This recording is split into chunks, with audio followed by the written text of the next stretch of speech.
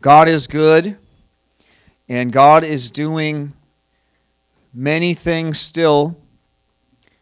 That's not a segue line. God is doing many things right now. And I've experienced them personally. Who has experienced miracles this year? Just even an encounter with God. Just a deeper relationship with God. Has anybody else experienced that this year? Just me, I guess. Okay, there we go. So, we've said it before, but now we're living it. And there's a truth in it that during trying times, there's an opportunity to actually have a stronger relationship with God. And when you read through the Word, during the trying times in the Word, that's when the people cried out. That's when people had an encounter with God. And I'm really thankful that this church did not miss this opportunity. We don't ask for times like this. We've been very faithful in this church to be praying for those that have been suffering, haven't we? We've been praying for the sick. We've been praying for the cities that are going through it. But we still need to live like God does. And God sees those things, and yet He still has a people. Everybody say, yet God still has a people. See, Egypt was going through some trials. Egypt was going through some tribulations, and yet God's people were protected, weren't they? It's not that we don't feel bad for Egypt, quote unquote, right? That we don't feel bad for those that are suffering, but we must pray. And many of those Egyptians actually went with Israel. They have the opportunity. The world has the opportunity to repent and come with us, don't they? Into the church, into an eternal church, not to this building. They're welcome to the building too, but into the eternal church. Amen. But while we can feel bad in our human natural self, and spiritually that should just cause us to pray, we cannot stay there with the world in their suffering. We must be like Jesus, who was with the people and understood them and had compassion on them, but the world didn't get on him, did it? It doesn't bring him down. Jesus, it says when Lazarus died, he was sad because he was a human being too, but he also, even if he was not a human being, we were made in God's image. So our human emotions, they do come from God. God just knows God's got them properly balanced and they're not all out of control. But sad and sorrow and mourning is part of God too. He is sad for us. That's why He sent His Son. That's why Jesus even came for us, because the Lord was sad for us and made a way for us. But it says that Jesus was sad. And so He had that emotion, but He did not. I need to be careful because I think, someone could misunderstand my words and misunderstand the context, but He did not let the world control Him, and He did not become part of that broken system that He had come into. Does that make sense? It was very broken. It's always been broken. Without Jesus, it's broken. It doesn't matter how good and how bad. Without Jesus, the world is broken. Your very nature, everything about you, just you existing is broken without God. It's funny today, maybe to say, because it was like a Christianese line, but it is true, which is that there's a God-shaped hole inside of you, and only God can fill it. Without Jesus, it's broken. And what Jesus does is, this is just simple Christianity 101. But He comes into this world. He changes a life. Then that life is changed and reflects Him. And then that life reflects unto another life. And so on and so on and so on. We've talked about this many, many times. That's God's way, isn't it? He uses people. He raised up the disciples. And they raised up and raised up and raised up. And we're here today. Nobody in this room has met Jesus in the flesh, right? Anybody have Jesus in the flesh come and save you? Right, so somebody shared the gospel with you. That's God's way. That's how God does it. The only reason that person was able to reach you, though, is because they were not or no longer of the world. Sure, there's going to be sin that's still just falling off of us for our entire lives. It gets finer and finer and finer, but there's always stuff that's, we're getting closer and closer to the reflection, the image of Christ, an increasing maturity, right? Amen? But nonetheless, what was attractive about Jesus when it was presented to you was, yes, the maybe for you it was, I'm not going to go to hell, I want to go to heaven.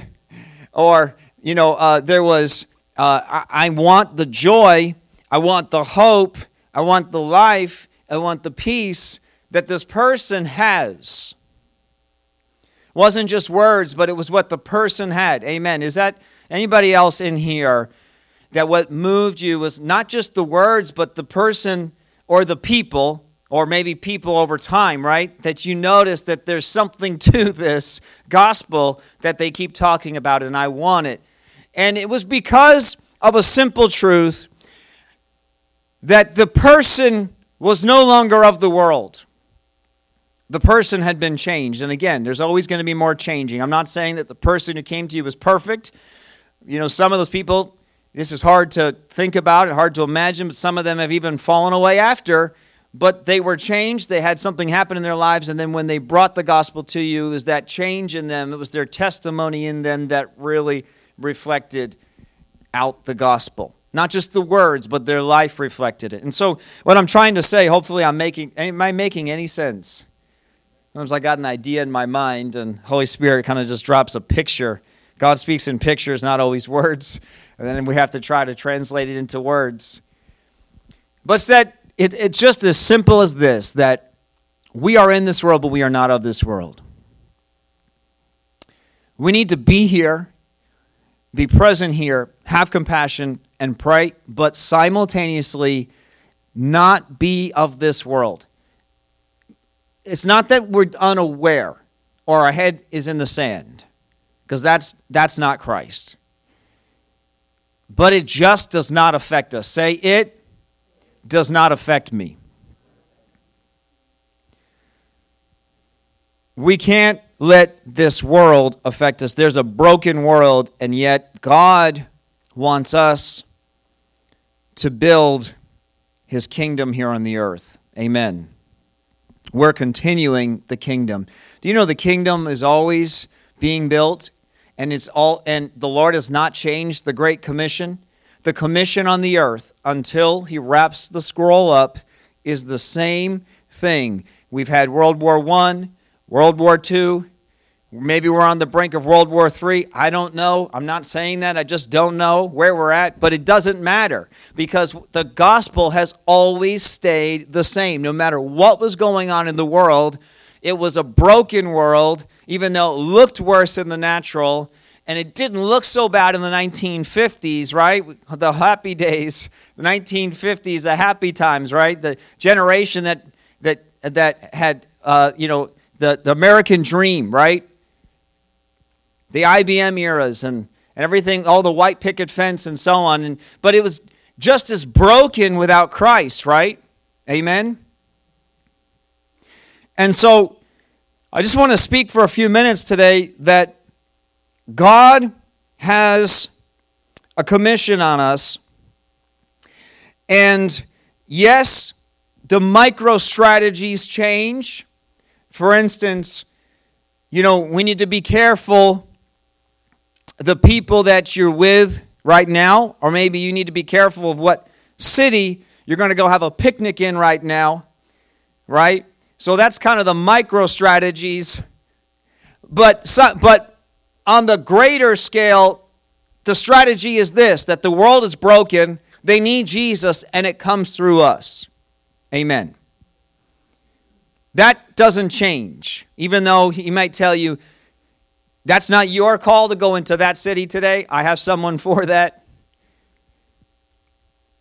There's a broken world that needs Christ. And we read as a church, if you're doing the Bible reading together as a church family, we read through Nehemiah a couple weeks ago, and I really love Nehemiah. Who loves Nehemiah?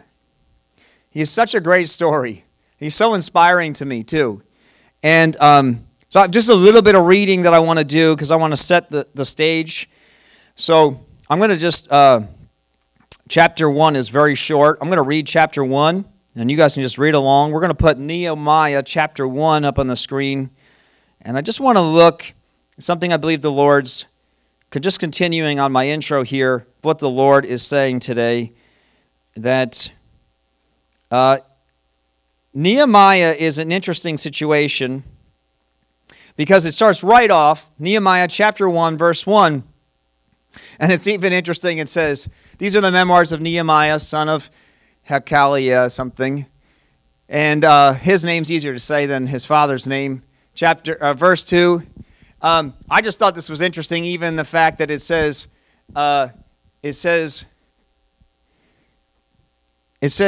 in late autumn. I don't know why. Did it say that? Did I miss it? Because sometimes they're always updating them. That's so funny because in my version it says, these are the memoirs of Nehemiah. In late autumn, in the month of Kislev, in the 20th year of Artaxerxes' reign, I was at the fortress of Susa. It doesn't say that on this digital computer version, but yeah, it says it on your app as well. But I just thought it was like, wow, Lord, talk about a timely word. It even says that it was in late autumn that this happened, right? Kind of interesting. And so it says in verse 2, which is up there, Hanani, one of my brothers, came to visit me with some other men who had just arrived from Judah. And I asked them about the Jews who had returned there from captivity and about how things were going in Jerusalem. And it says in verse 3, it says, they said to me, things are not going well. Who can say that right now? If one of your brothers came to you and gave you an update of what's going on in your nation, they might say something similar to that, wouldn't they? Things are not going well. Might be an understatement.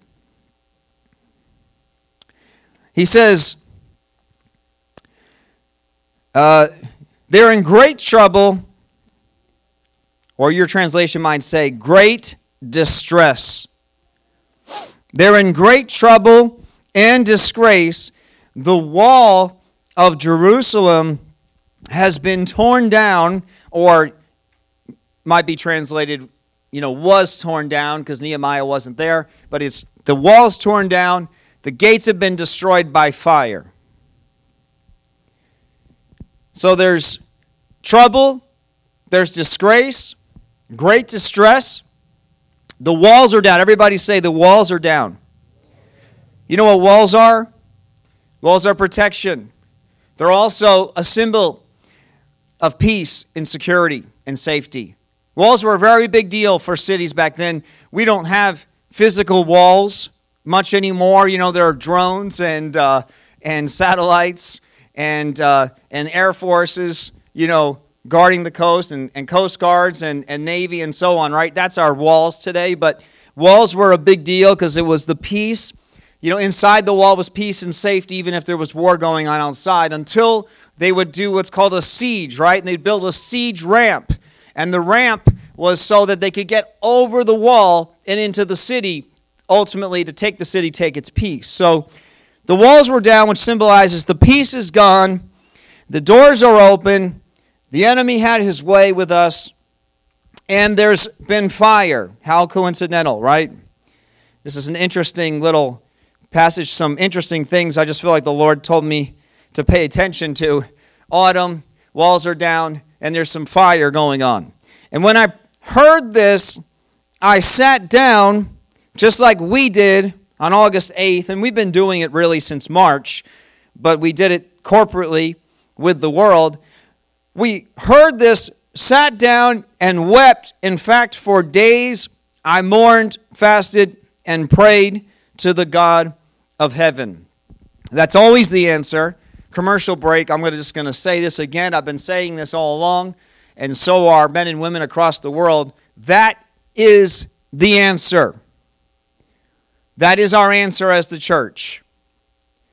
God is still God. He still has a plan and a purpose.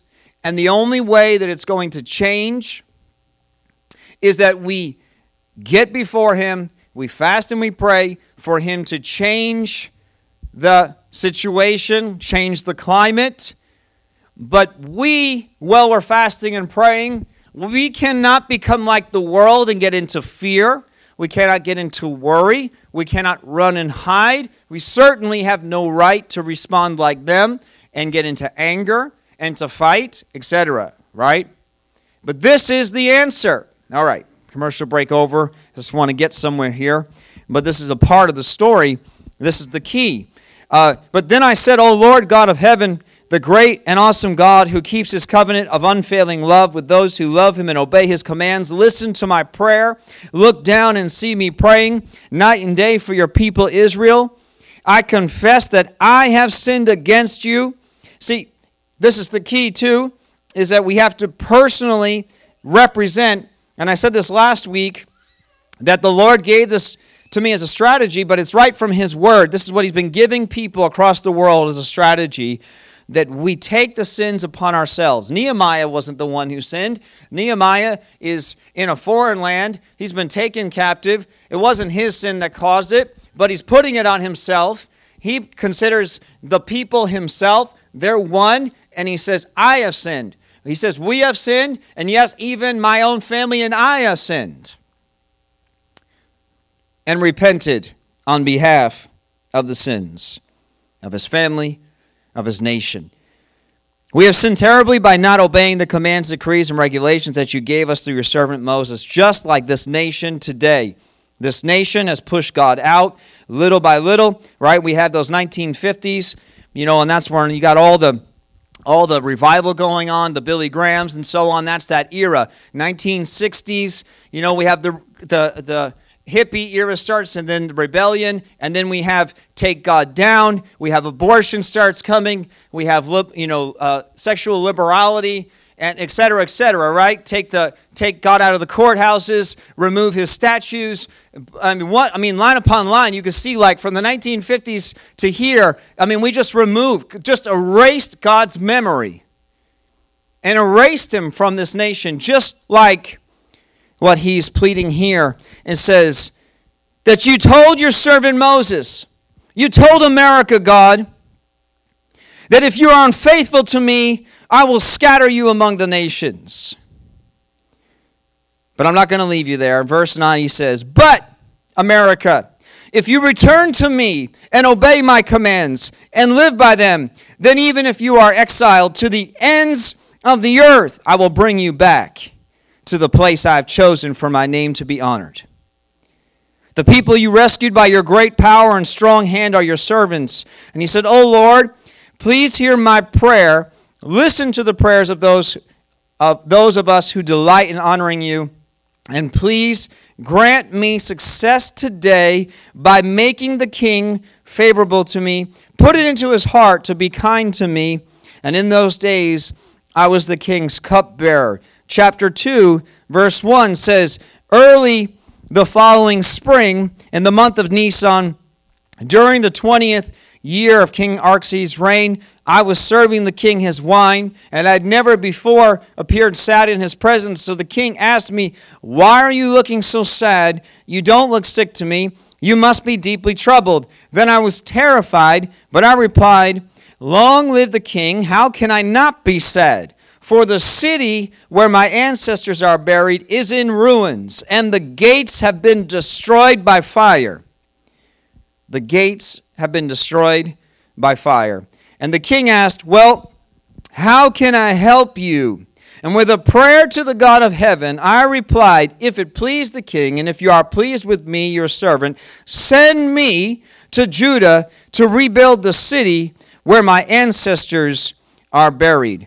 I'm sorry, I didn't tell Mariah, but I might be skipping some verses here. I'm just getting through. Verse 8, and the king granted these requests. He said, It's been put in my heart, and I'm asking the Lord for favor, and I've been fasting and praying and seeking God, and now he's here before the king, and the king in verse 8 grants his request. And I firmly believe, I don't know what it will look like, but I firmly believe that the Lord has already granted this nation's request. I don't know.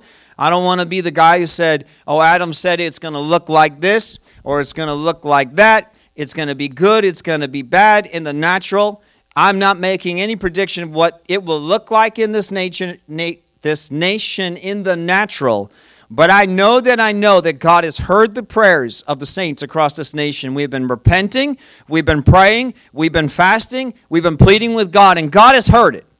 Who even knows? Who can even feel the heart of God, that God is moving? Amen. I feel such hope.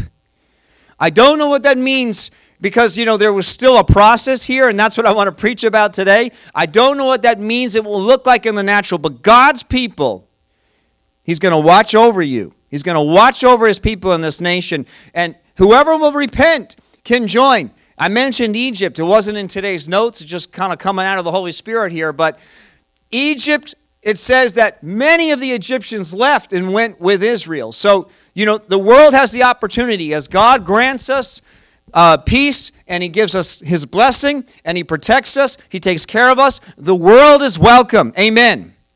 They can leave that world anytime they want and come and worship God with us. Amen. I just need to say that because, that's the key. We're not just in this world and not of this world, and it's a secluded club that no one's allowed in. All are welcome. And he says, all have sinned, all fall short of the glory of God. I'll slash, that verse and put a second half on. So Jesus loves all, and all can be saved. Amen. But the Lord is moving on our behalf. That's the point of what I want to bring up right now. The Lord is moving on the church's behalf. The Lord has heard the request. The request is in. It's in. The mail made it. Maybe the mail got held up. Devil's been trying to hold our mail up. I don't know. But the mail has made it to heaven. God has heard our request. And there are things moving in the heavens on our behalf and on America's behalf. And I know it. Let it be said today. Let it be stated. But it says in verse 11, it says, so I arrived in Jerusalem. Everybody say, so I arrived back in the old America that I once knew. 3 days later. It says the city officials did not know, verse 16, it did not know I had been out there and what I was doing. He's doing some surveying. He's kind of scanning. He's doing some assessing. There's so many sermons in here. I could spend weeks on Nehemiah. But just for today's purpose, he's kind of figuring out, okay, what's my game plan here? All right, God, you sent me here. I had favor, and now I'm here. So he's getting a game plan. And so he comes and it says he had not spoken, verse 16, yet to the Jewish leaders, the priests, the nobles, the officials, or anyone else in the administration. Verse 17, but now I said to them, you know very well what trouble we are in. Jerusalem lies in ruins. Everybody say, I want you to say this out loud. The king granted his request, but the city still lied in ruins. God has heard our request, and there is favor, but there are still ruins that we need to deal with. We are the church. We are the answer. We cannot right now, this is this is going to be such a big deal, and hopefully I can get this point across with today's sermon. We cannot plead with God and pray and ask Him for mercy, have God give it to us, and then take a vacation and just enjoy Christmas, and that's it. And think we're just going to move on. Go back to some sort of new old, or old new, or I don't know what it to think anymore. We're going to have to be so tenacious. I want you to say some words out loud with me. Tenacious, vigilant, steadfast. That's how we're going to have to be. You think you prayed and fasted so far, we're going to have to pray and fast this thing continuing through. Imagine Jesus was like, well, Lord, I already prayed. I already fasted. I did a miracle. Jesus says to the Father, I did a miracle. I helped that city. And the Father says, well, there's another city. And there's another city. And there's another person. And there's another person. And there's another person. Until the mission is done. Jesus didn't take vacations. He didn't take breaks. You know, when he pulls away to pray and to seek the Lord. That's his vacation. Some people don't take their Bibles on vacation. That's sad.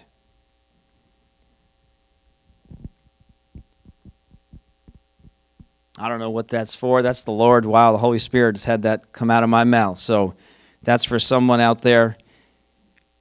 You just receive it. You're not hearing it from me. I have just love and grace and mercy, but the Lord's got some things to say. Amen. He said, there's trouble, and Jerusalem lies in ruins, and its gates have been destroyed by fire. Let's say this out loud, because I think this is so good. I'm so encouraged by the Lord. Let us rebuild the wall.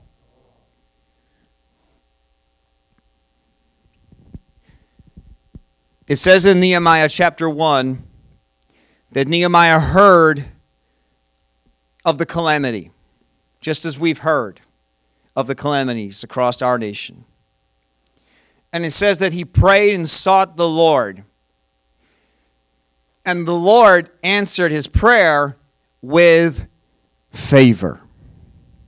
The Lord did not answer his prayer by rebuilding what he had allowed to be torn down. He made them do that. That's the whole Bible. There are the rare cases, and I love, who knows Jehoshaphat?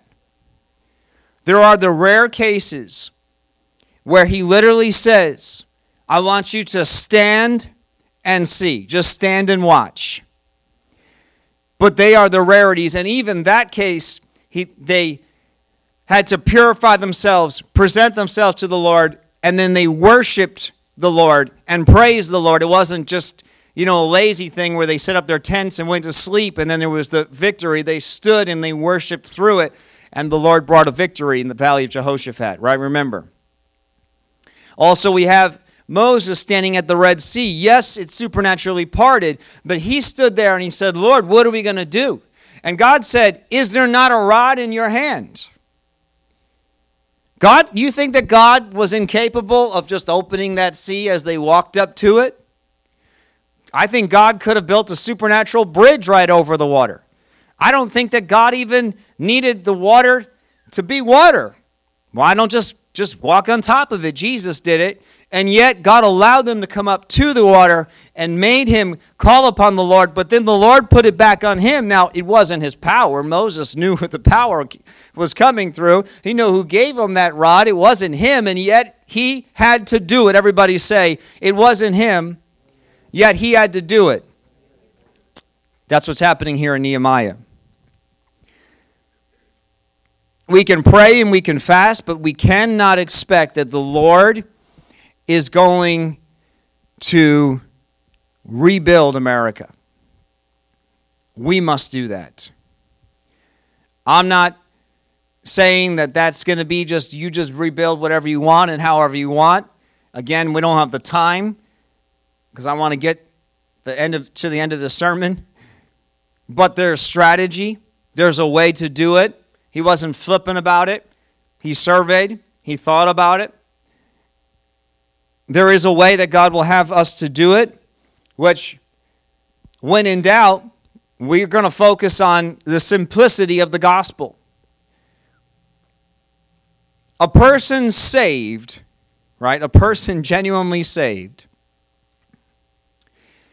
is 1,000 times, if I could put a number to it, more effective at doing something productive in this nation than 1,000 people unsaved that I give tasks and, the physical rebuildings.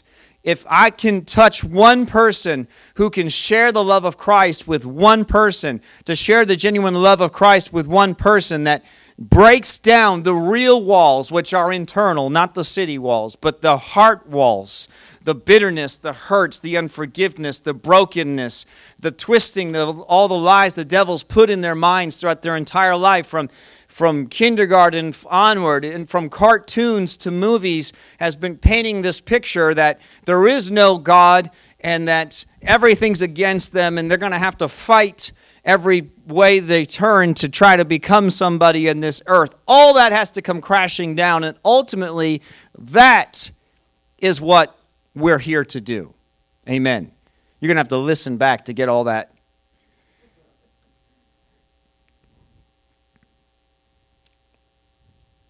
I told them, verse 18, about how the gracious hand of God had been on me and about my conversation with the king. Then they replied at once, yes, let's rebuild the wall. And the symbolism here is, yes, let's restore the peace and the security and the safety to this nation. That's the symbol. That's what the wall is. Just a little tiny history at this point. Some had already come back to the city, and the temple had been rebuilt.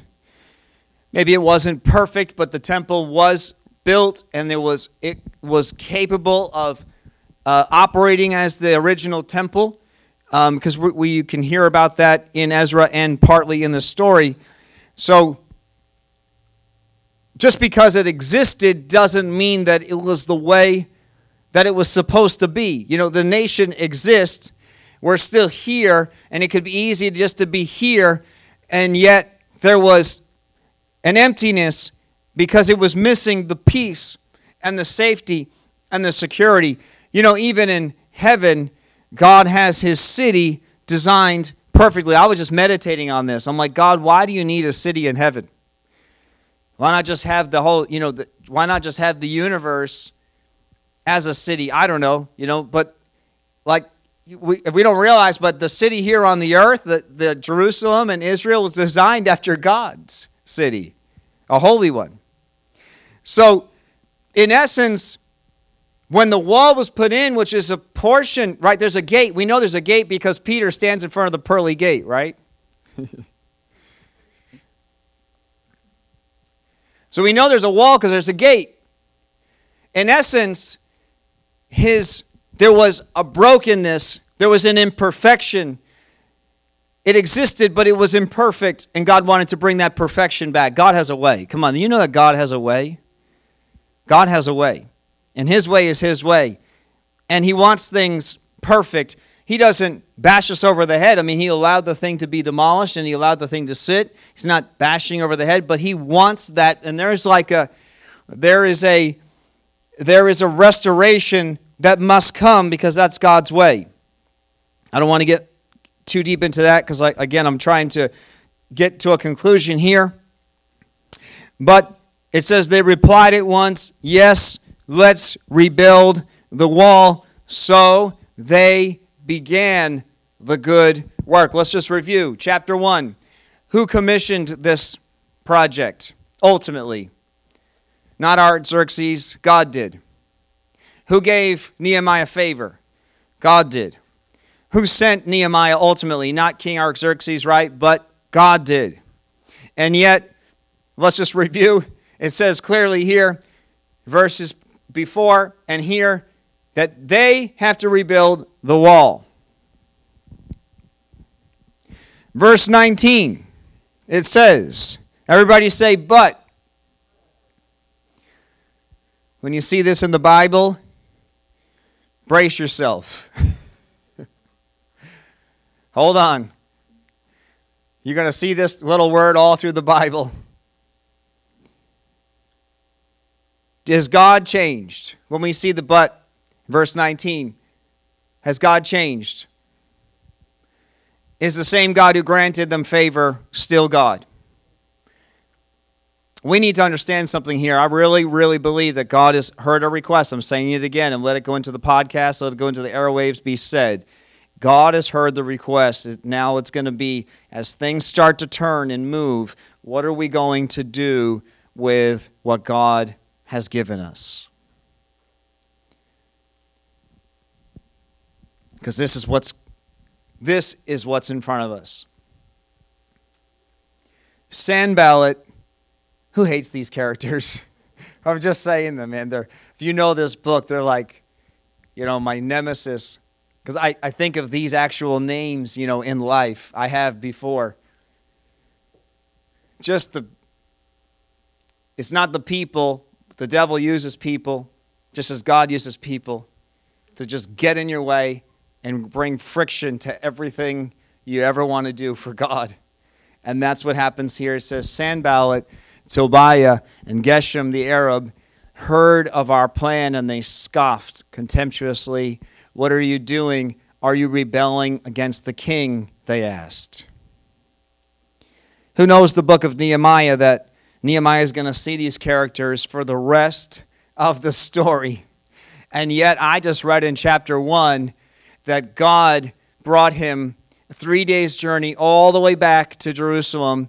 He gave him favor and sent him on this supernatural mission. A cupbearer is now going to rebuild Jerusalem. What an honor.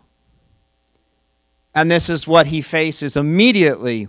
In fact, just for time, because I think this is verse 19's review of some verses back. It's kind of painted that way. But they're mentioned a couple of verses earlier. But just for time, I didn't want to break our rhythm here. I wanted to bring them into the story now. It says, I replied, verse 20, the God of heaven will help us succeed. It says in verse 20,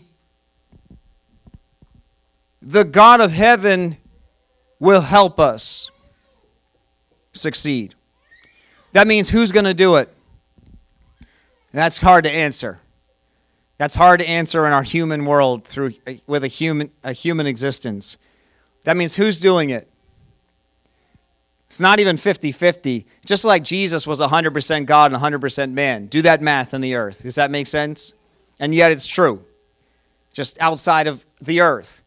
This is 100% God and yet 100% man. Because all that you would see and it's all 100%. The stones don't get lighter. There's not one verse that says that the stones got lighter. Who knows the story? I'm just fast forwarding because of time, right? But they're going to rebuild. They're going to do this wall. Amen. They're going to finish this wall that God commissioned them to do. I'm just giving you the end of the story if you don't know it already. There's not one verse that said the job got easier and that the stones got lighter. And yet, he testifies that God will help us succeed. This is where we're at right now. The Lord has given us favor. The Lord has heard our request. He has granted our request. But there is still an enemy that I don't see leaving until the end of time. Not just, 2020 or 2021. Don't even, what I think happens is we're raised as children to have summer vacation. I swear, I think this is like this idea. And it gets into our humanity as adults. We're always trying to get a task done so we can take a break. Who's like that? We want to get through a season so you can have the next season off. Let me just push through this time. Right? That's what workaholics actually, that's where it becomes an addiction. That's what a workaholic is. They're always trying to work to the end, and then sadly some of them never make it to that retirement, right, that they work so hard for. But it's this thing inside them, let me push through for a season so I can have time off, so I can get through it. Don't even think about it. You could push through 2020, push through 21, hold the enemy back. The moment you put your guard down, they'll be right back. That's what the Lord has to say. Do not put your guard down. We are in a war that will be won by God, but is won with tenacity, vigilance, steadfastness, consistency. Not a season of prayer, but a lifestyle of prayer. Not a season of fasting, but a lifestyle of fasting. Not spending time as the church because we're in a tough time and then vacationing after, but to consistently grow into the maturity, that mature stature of Christ Jesus.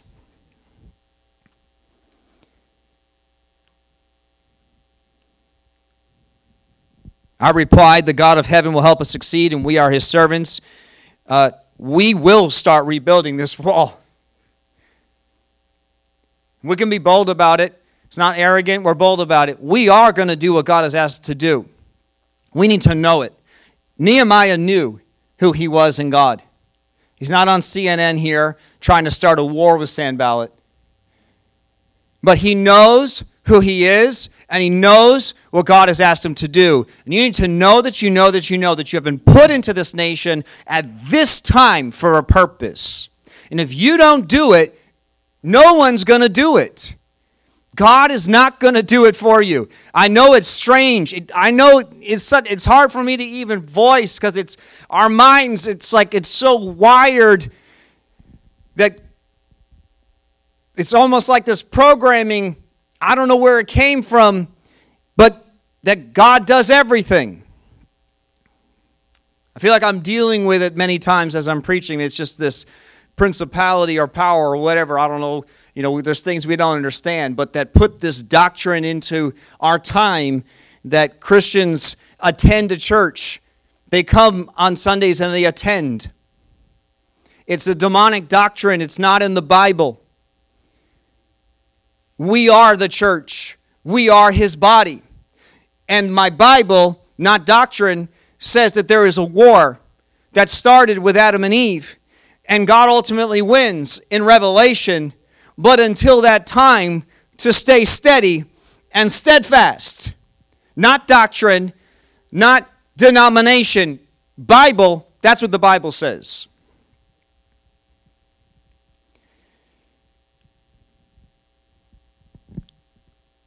And he says, you have no share, legal right, or historic claim in Jerusalem. We need to know that right now. You know, the devil can think that he's going to do something here, do something, and you can apply this personally too. He can try to stake claim in your family, stake claim in your neighborhood, stake claim in this valley, stake claim in this nation. But we know, you need to know it, we need to be bold about it, that the devil has no share, legal right, or historic claim in this nation. We have been granted this land. We have been given our families by the Lord. We need to know that we know that we know that we know. That's where it starts. You don't know that, he's going to win every single time. It says in chapter 4, and I'm culminating this. I'm going to just wrap this up now here. But in chapter 4, it says, Sanballat was very angry, verse 1, when he learned that we were rebuilding the wall, and he flew into a rage. You know, there's a rage, and I think that the rage increased. You know what happened? I don't want to just make this about a history lesson or about something political, because it's not. But you know what happened? Did you notice Christians across the nation started praying and fasting and seeking God back in March because of COVID? Not because of any riots, not because of fires. There was no hurricanes. It was just one issue, right? And I could start to sense it. There was this and I knew that Christians across the nation were praying and seeking God, because it's like, you know, I don't know if it's the end or it's just a season in our lives, but Lord, we need you. We know that. And the enemy went into a rage. He stirred up so many different pots across every spectrum, because Christians, even though their churches were shut down, didn't shut down. Come on, who can identify? And then things got real crazy. We still haven't seen what Revelation could unfold to be, but in the scale of what it was in March to the scale of what it has become, there's this rage, and he mocked the Jews, saying in front of his friends and the Samaritan army officers, what does this bunch of poor, feeble Christians think they're doing? Do they think they can build the wall in a single day? And it says, your translation might vary a little here, but by offering sacrifices to God Do they actually think they can make something of stones from a rubbish heap, and charred ones at that? This is the pivotal moment we're at right now. The enemy stirred up so many different angles and so many different things that we could become discouraged, not run from God, but retreat from the mission. This could be the moment where he would try to get us just to retreat because the mission seems overwhelming and impossible.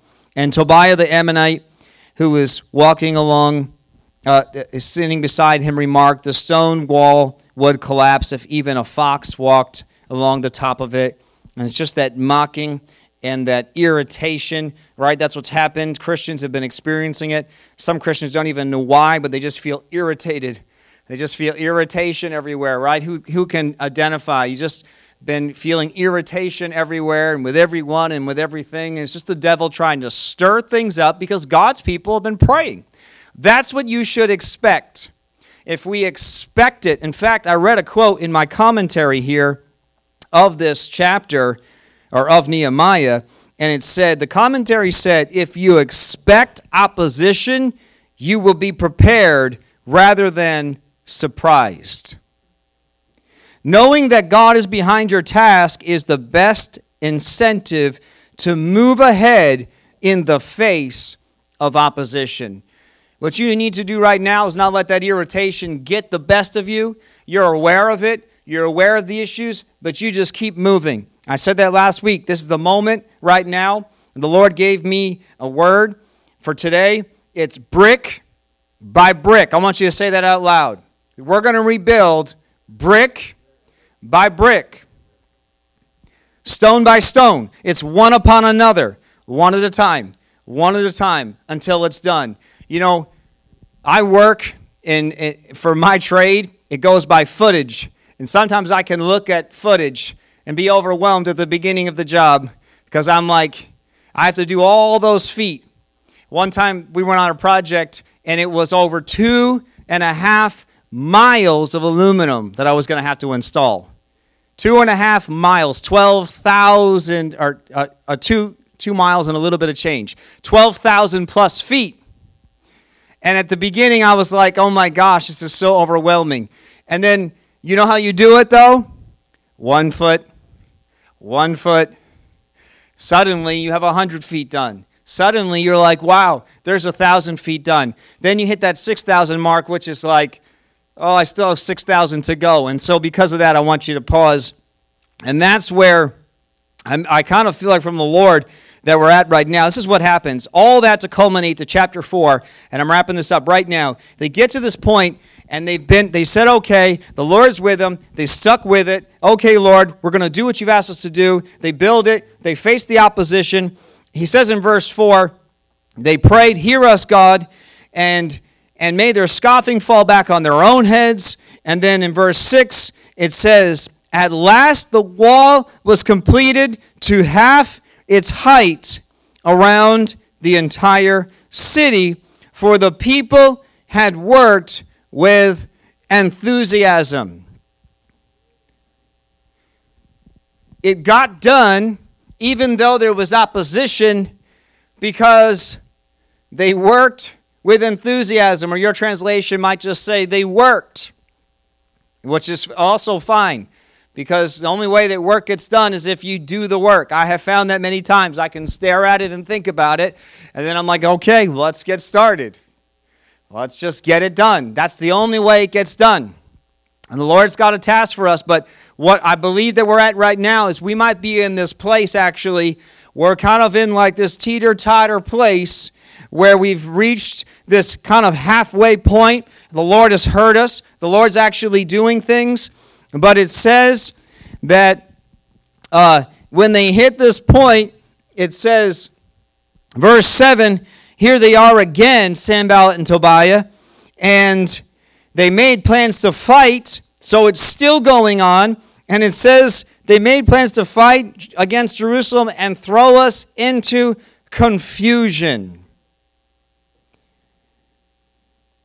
You've been praying, you've been seeking, you've been doing the work, and then the enemy comes to try to just get you into confusion. It says, but we prayed again. That's the trend. We don't have time to go through his chapter. It's only chapter 4. But every time he faces it, he prays, and then he gets to work. Everybody, we need to say that out loud. We need to pray, then get to work. That's his strategy. It worked. It's the Bible. And so it says this, and this is where I want to sum it up to this one little part. It says in verse 10, it says, we prayed, verse 9, to our God and guarded the city day and night. Not God. We prayed to God, but we guarded the city day and night to protect ourselves. We prayed and then did our part. We expected that God would be there. He'd put supernatural strength into our hands if need be. But we knew it's from God, but we knew that we had to guard this city day and night. And this is what happens when you've been constantly praying and you're constantly working. This is what happens. Don't be surprised that this is what happens to every single believer right here in this moment. And maybe you haven't hit this point yet, so put this sermon in your pocket because it's coming eventually in your life. And this is where you get to. It says, verse 10, then the people of Judah began to complain. The workers are getting tired, and there's so much rubble to be moved. We will never be able to build the wall by ourselves. Meanwhile, our enemies were saying, before they know what's happening, we'll swoop down on them and kill them and end their work. The Jews who lived near the enemy came and told us again and again, they will come from all directions and attack us. I could keep going in the scriptures. There's many more we'll pick up next time, but this is what I want to sum this up. And as I got it all to this point, we need to look at God and just right now, this is what they missed. God sent him all the way back to Jerusalem. There's all this opposition, and yet somehow the wall is miraculously built to half its height. One stone at a time, they did it. And suddenly, it feels like we're never going to be able to do this, forgetting what God had been doing for them every day through their hard work, through their tenacity. This is what the enemy is going to try to do. If you're not in that place today, this is what he's going to try to do in this season we're going right into right now. To get you tired of praying, tired of fasting. I'm tired of this. It's been since March. I'm done. I'm ready for the next season.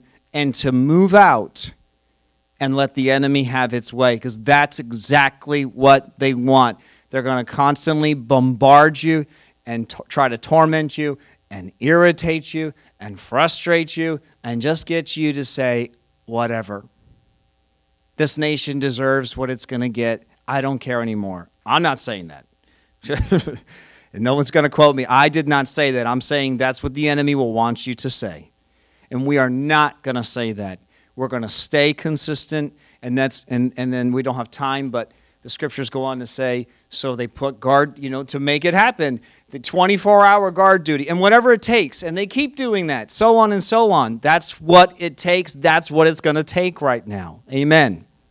Amen. Thank you, Lord Jesus. We just thank you for your word. Lord, we thank you that you have reminded us of Nehemiah this day, Lord, and that we are people just like he was. We're just human beings, Lord, who are submitted to their God just like he was. And Lord, we have an even greater covenant with you through the Holy Spirit. Lord, we pray for the strategies. We pray for the strength. We pray for the tenacity, the vigilance, the steadfastness, Lord, to keep going and keep working and keep walking through this hour. In the name of Jesus, we pray. Amen.